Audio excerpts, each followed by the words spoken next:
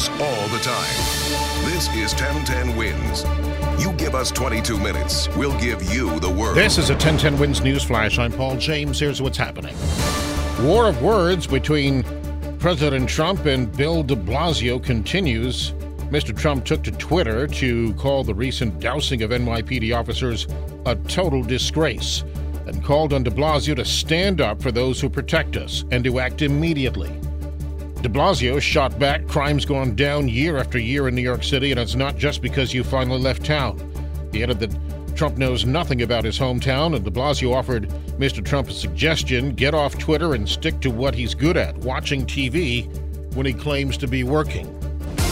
Queensborough President Melinda Katz has declared victory over public defender Tiffany Caban in the race for the Democratic nomination for Queens DA. But Caban says the race is not over. The manual recount of more than 90,000 votes in Queens ended today, exactly a month after the June 25th primary. Caban says the race is far from over and believes that hundreds of ballots were wrongly invalidated. Supreme Court Justice Sonia Sotomayor among those who paid tribute to former Manhattan District Attorney Robert Morgenthau. At his funeral, Sotomayor told about 1,000 mourners at a Manhattan synagogue that Morgenthau hired her out of school and became her mentor.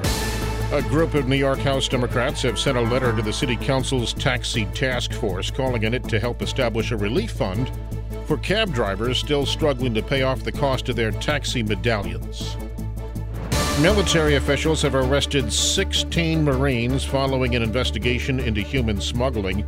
The Marine Corps says the arrests at Camp Pendleton, California, were carried out at the base. Word that Will and Grace is going to end again. The rebooted sitcom will call a wrap after the 2020 season. It had originally aired from 1998 to 2006. AccuWeather calling for a clear, comfortable overnight, low 70 in Midtown, 60s in many suburbs. For live and local news 24 hours around the clock, just say play 1010 Wins.